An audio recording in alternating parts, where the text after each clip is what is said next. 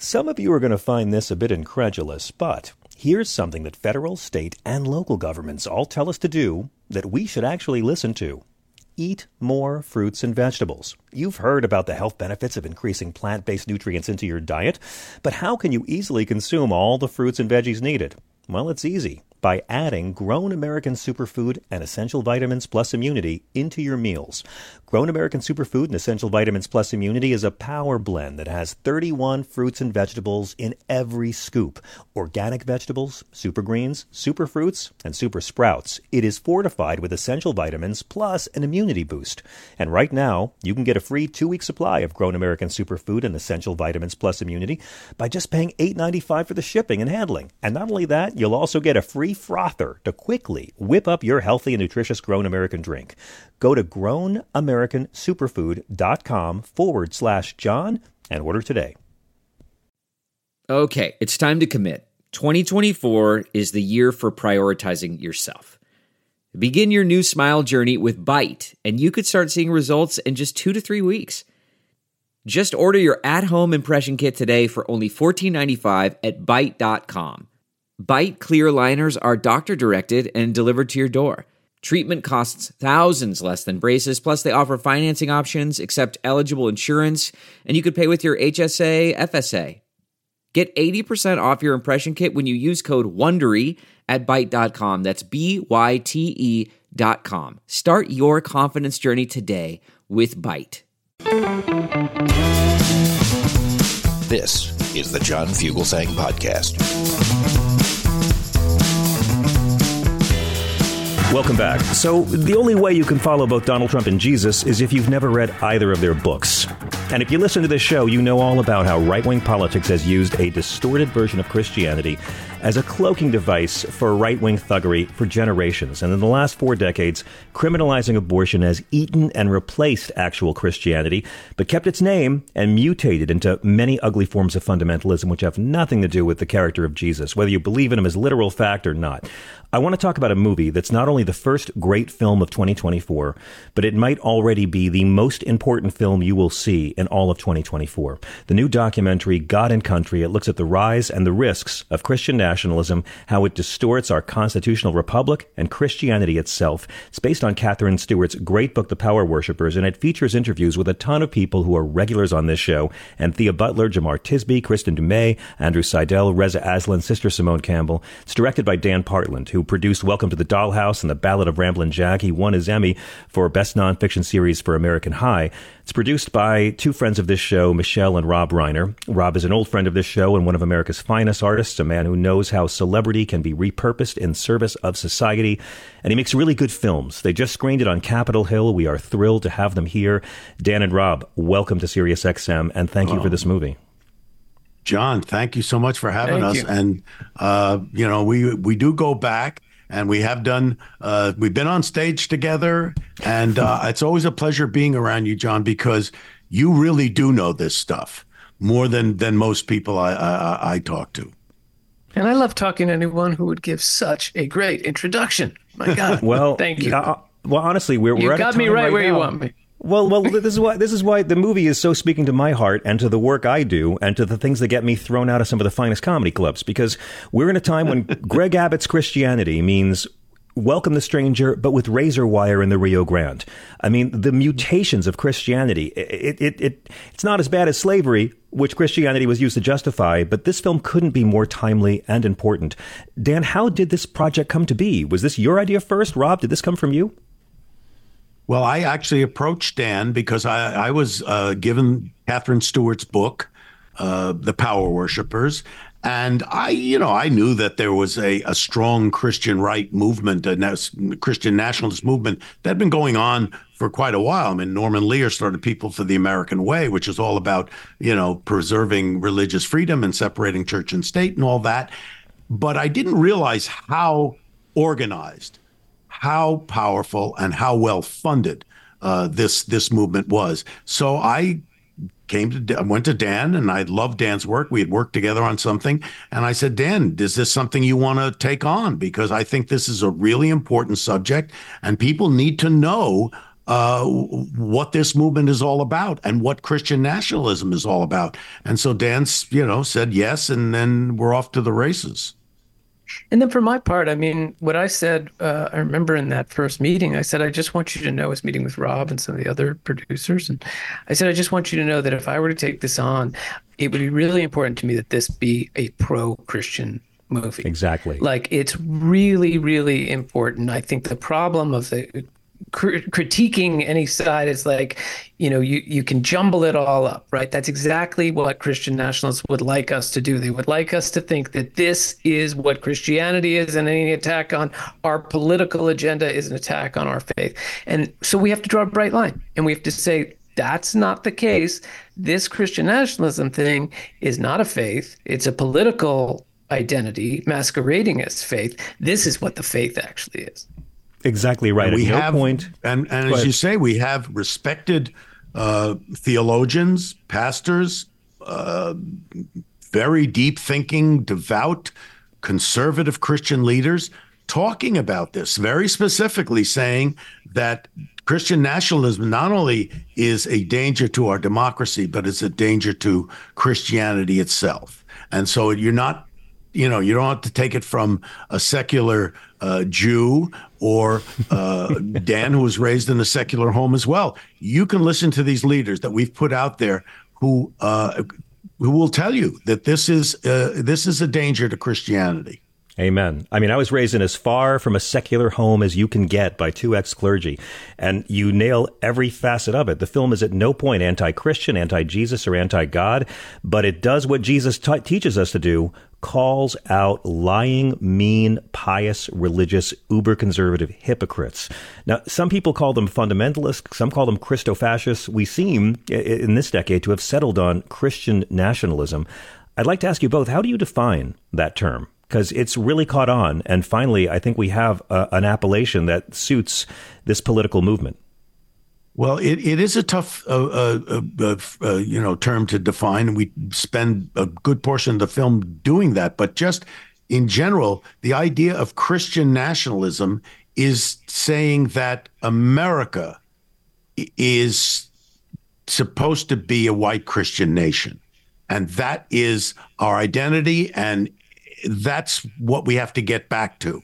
And so this movement is all about discarding the idea of separation of church and state and saying that America was placed here by God to be a white Christian nation.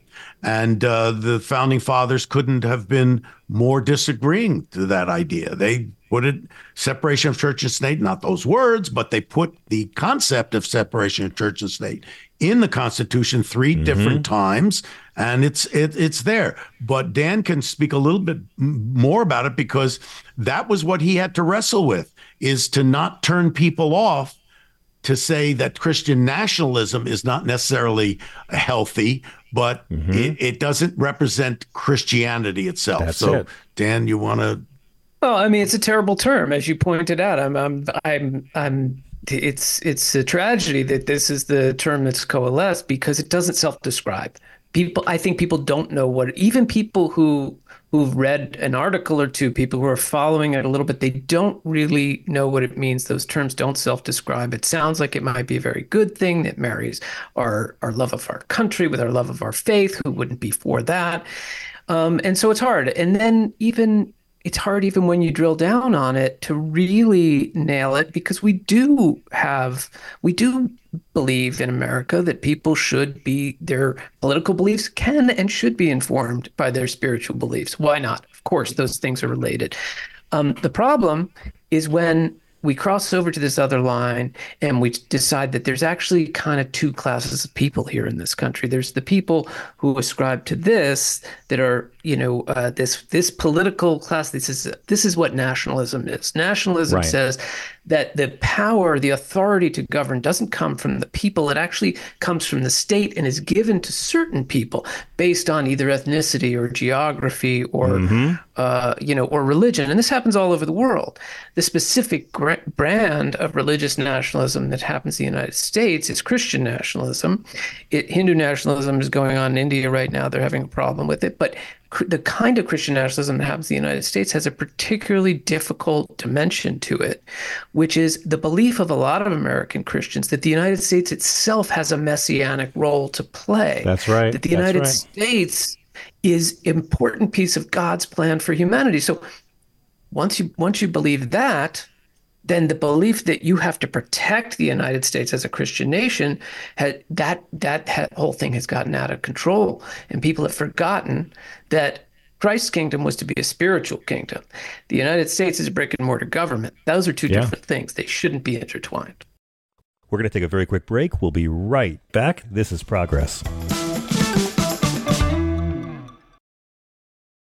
Hi there, it's Julia Louis-Dreyfus. You may know me from my podcast called Wiser Than Me, where I talk to older women and get their wisdom from the front lines of life. I was amazed by how many people told me our show made them look forward to getting older, which is why I'm here to talk about season 2 of the show. Sally Field, Billie Jean King, Beverly Johnson, Ina Garten, Bonnie Raitt, just to name a few. All hail old women. Wiser Than Me season 2 is out now from Lemonada Media. This episode is brought to you by Philo. Do you love TV? Do you love saving money? Then Philo is your solution. Philo has shows, movies, and live TV for just $25 a month. You can even try it for free with their 7-day free trial. No contracts, no commitments, no hassles. Just a better way to watch TV. Never miss a minute of shows like the hit docuseries Where is Wendy Williams? Or classics such as Friends. If you can't get enough TV, then there's no better way to watch. Philo has more than 70 channels like BET, MTV, and AMC. And the best part? You can try it yourself with their 7-day free trial. Sign up today at philo.tv/poppods. That's philo.tv/poppods to get 50% off your first month. Hey all, Glenn Kirshner here. Friends, I hope you'll join me on my audio podcast, Justice Matters. We talk about not only the legal issues of the day, but we also talk about the need to reform ethics in our government. Here's one example, the oath of office. You know the one. I do solemnly swear to support and defend the Constitution against all enemies, foreign and domestic. Let's add 22 words to that oath. Quote, and I will promptly report any instances of crime and or corruption by government officials and employees of which I become aware. Friends, our democracy is worth fighting for. Join us in this fight, because justice matters. Look for Justice Matters wherever you ordinarily find your podcasts.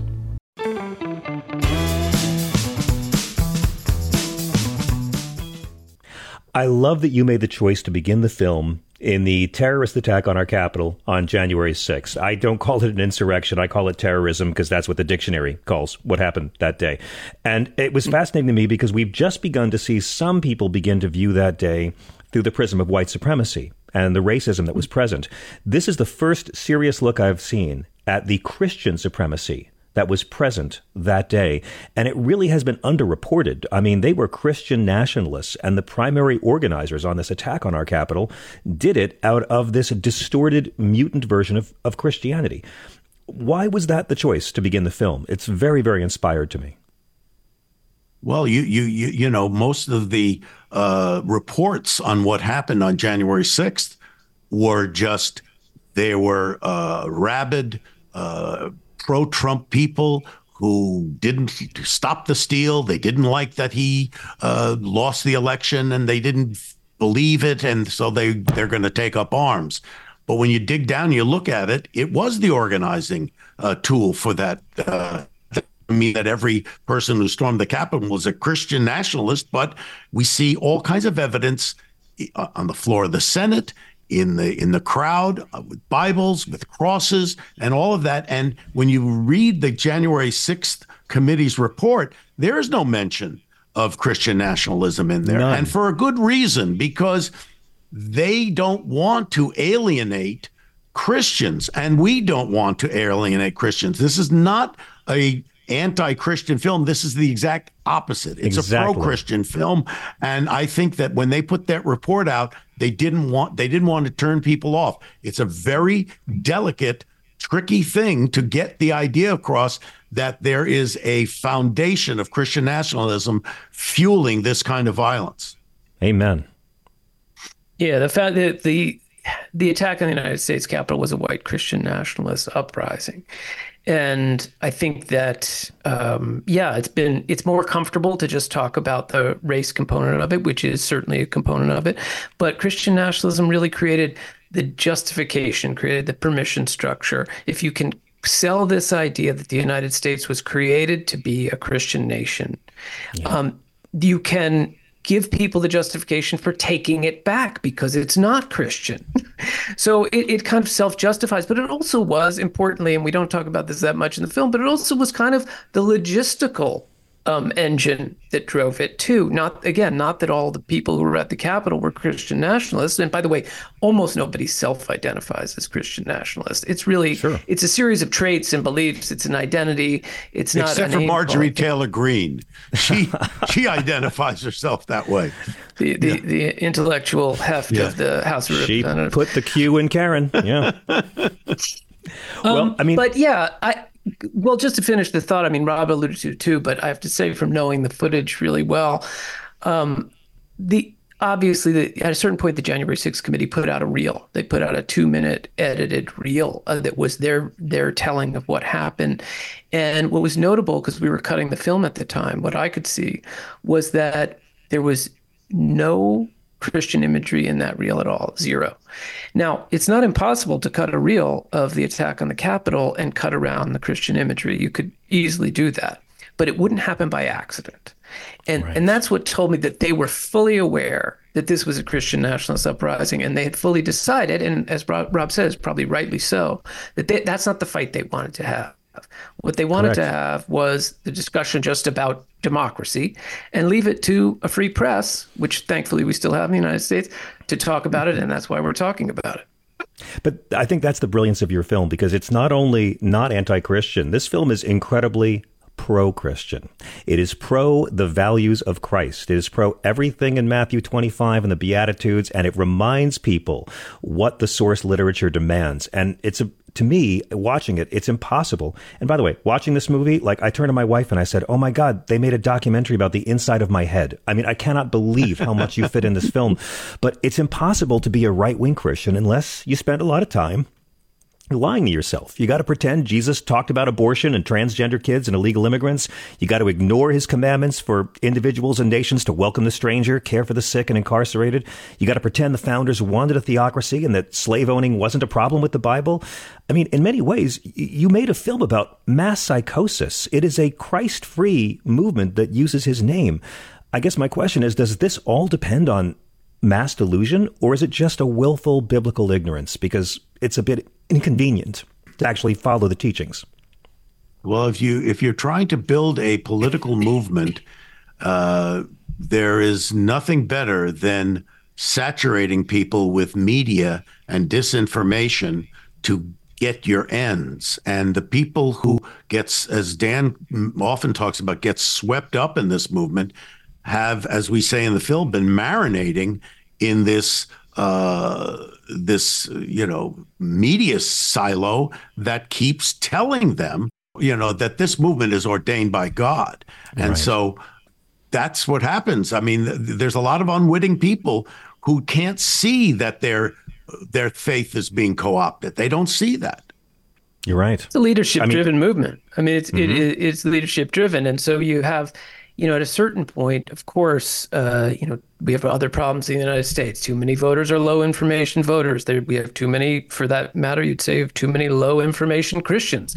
A lot of self-identified evangelicals who don't go to church, who don't read the Bible, who don't come from a religious tradition, who are absorbing these messages because they're getting them in their silo again and again about this is how you're a good American and this is how you're a good Christian. And and so the leaders of the movement, the pastors who are carrying this message, the politicians who are carrying this message, they know what they're doing. They're amassing political power. They're using faith. They're manipulating people of faith to do so. That's it. They are drunk on the illusion of earthly power. And as you guys point out in the film, they've never lied to themselves more than in this flawed vessel argument, this King Cyrus bullshit, where they embrace the opposite of everything Jesus taught to enact a political agenda led by a reality TV pussy-grabbing landlord that had nothing to do with anything Jesus talked about. Could this movement even exist without hate, without rage, and without anger? I've never seen so many Christians cheering revenge. Yeah, no, I don't think it can. And we point out specifically by a pastor, Rob Reiner, who was a very devout and conservative Christian pastor who would teach in his seminars. He would teach about this series of books that was edited by this guy Gerhard Kittel, and again, it's the same thing. You can justify anything. He justified Hitler killing 6 million Jews. He justified it in the name of Jesus, in the name of Christ, in the name of that. So if you can, if you're trying to build a political movement and you can get people to think that this is what God wants, this is what Jesus wants, then you'll be willing to do anything. But as you always point out, John, and I love the way you talk about it, because you do know, you have read your Bible, and you do know that that is so far afield from the teachings of Jesus, who's about loving thy neighbor, doing unto others, taking care of the poor, those less fortunate, and pay your taxes, anti-death penalty, anti-slut shaming. Yeah, I mean, time and time again. We're going to take a quick break. Don't go anywhere. We'll be right back. This is Sirius XM.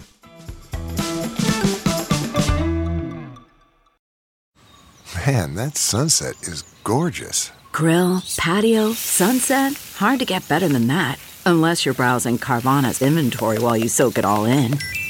Oh, burger time. So sit back, get comfortable. Carvana's got thousands of cars under $20,000 just waiting for you. I could stay here forever. Carvana, where car buying meets comfort, meets convenience.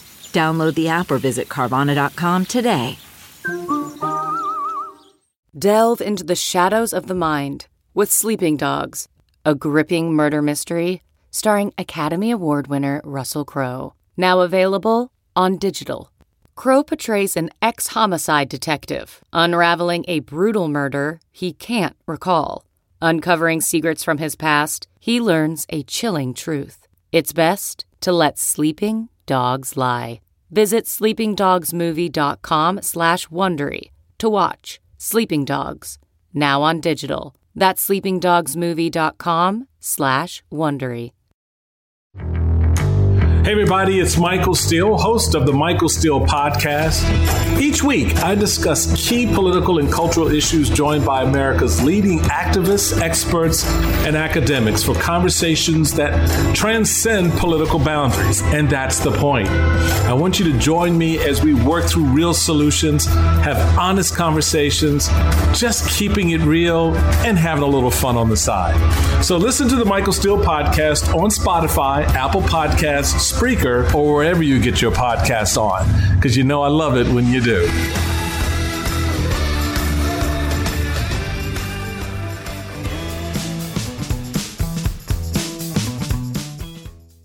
Rob, you've said in some interviews for the film something, people have said, oh, well, where do you, as a Jewish person, get off producing a film about this subject? But as you point out in the film, we live in a world where Nazis were easily able to twist Christianity to serve their agenda. This connects to every human. And I'm not in the film. We have real, devoted, devout, conservative Christian leaders and pastors who are talking about this. It's not Rob Reiner, the secular Jewish liberal. These are Russell Moore and David French and Phil Vischer and people who are well respected in the Christian community, who say very specifically that this movement is not only a danger to democracy, it is a danger to Christianity itself. Right on. And John, you pointed out before, you asked what is this movement without hate? This is right. It's an angry, hate-filled movement bent on vengeance and distorted by grievance. And that shows up in no place more vividly than the response to the Christian conservative voices who are in the film. These are some of the bravest people. I really want people to go to the film and hear directly from them, because it took so much courage, because they knew as they were participating in this interview and they were speaking about these important truths, they knew that this angry, vitriolic mob was coming for them. Yeah. It was coming for them. Real death threats, anger, vitriol, the most lewd, debased conversation you could possibly have online, directed at them for what? For talking about what they see as the virtues of Jesus and Christianity.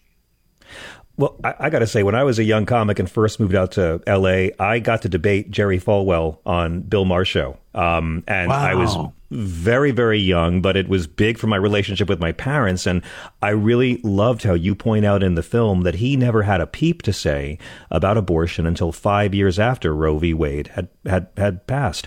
Jerry Falwell was a white supremacist who built whites-only schools, who publicly defended apartheid in the 80s, throughout the 80s. I mean, he was just unabashed about it. And he found a new scheme, a new wedge issue, a new way to amass political power. As you point out in the movie, and many of your experts point out, criminalizing abortion has nothing to do with the teachings of Jesus, but these few committed right-wing white men, racists, made it a huge issue.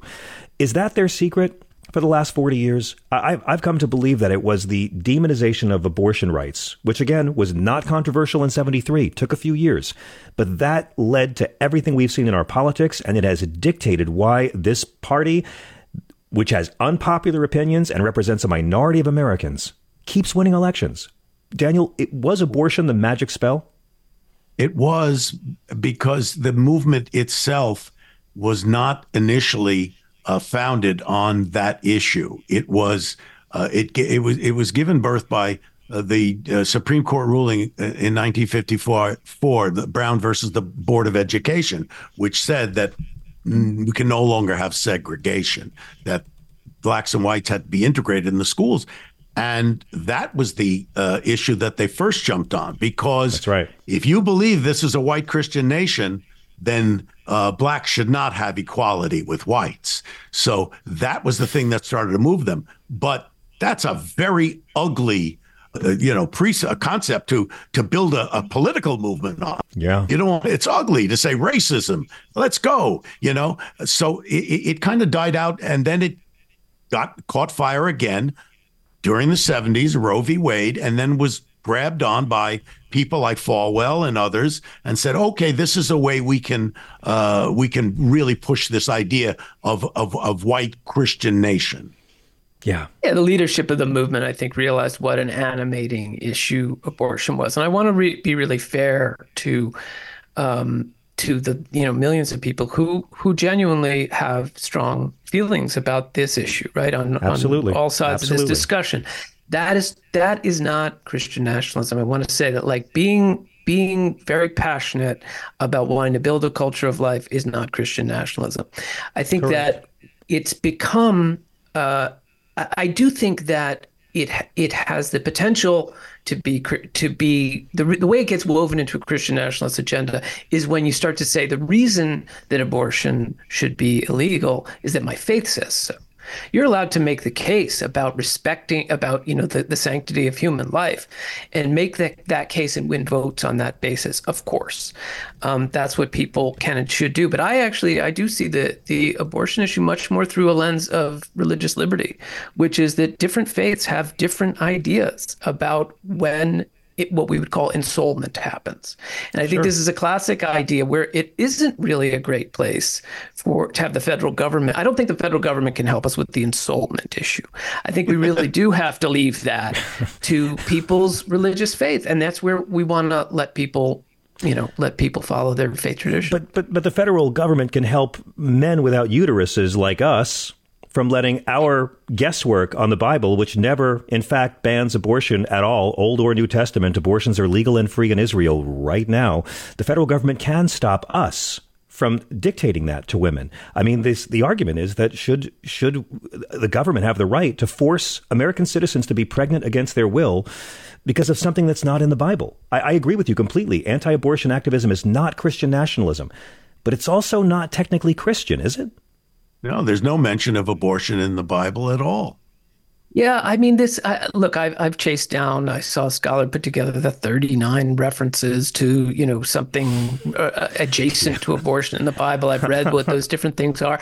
And I understand, why people think that, and everybody can look at that and come to their own conclusions and use that as spiritual guidance. But exactly, if it becomes something where you're going to mandate that other people follow your spiritual guidance, that really runs afoul of the United States Constitution. We're going to take a quick break. We'll be right back after this.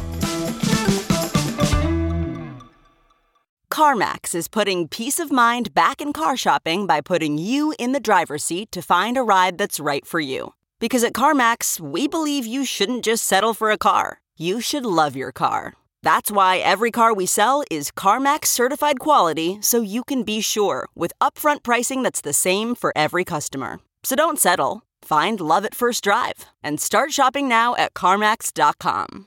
CarMax, the way car buying should be. Okay, picture this. It's Friday afternoon when a thought hits you. I can spend another weekend doing the same old whatever, or I can hop into my all-new Hyundai Santa Fe and hit the road. With available H-Track all-wheel drive and 3-row seating, my whole family can head deep into the wild. Conquer the weekend in the all-new Hyundai Santa Fe. Visit HyundaiUSA.com or call 562-314-4603 for more details. Hyundai, there's joy in every journey.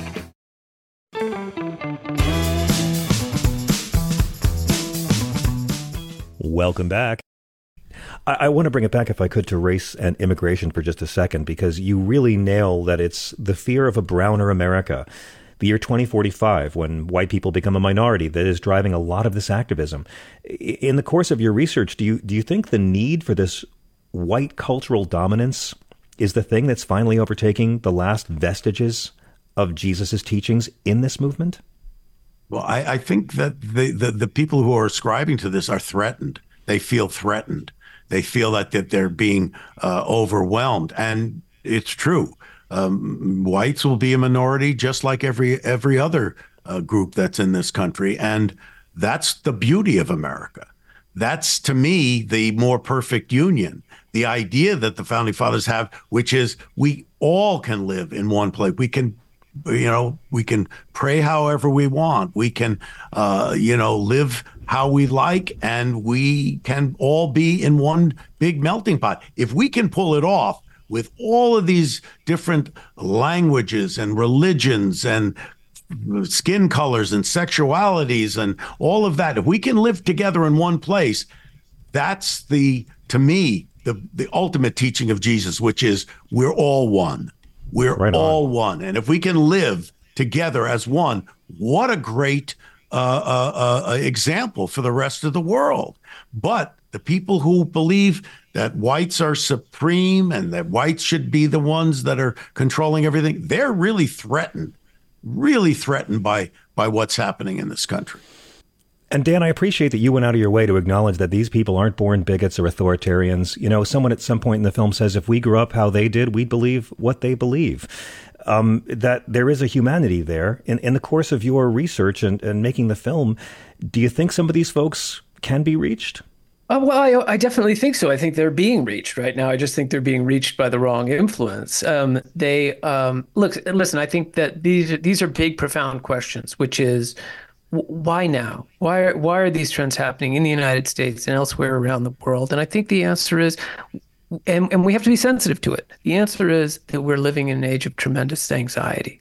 There's a lot of instability out there. People are very concerned about the rate of change, and all of those things, they appeal to certain people. They really drive them to what is known and what is familiar and what is like them.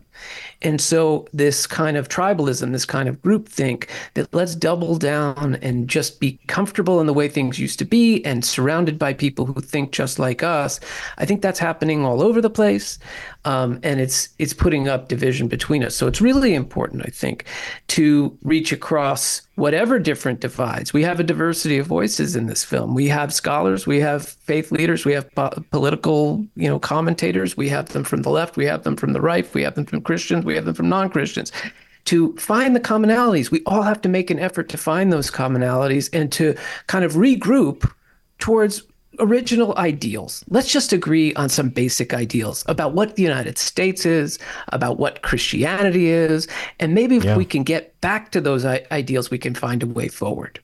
But I think, Dan, that, when you were asking about can these people be reached, first you have to reach the leaders and get the leaders to understand what this is all. And I think there are some that are starting to waver a little bit. There are some that are saying, maybe we've gone too far. When they see something like what happened on January 6th, they go, wait a minute, is this this how we wanted to take these teachings this far?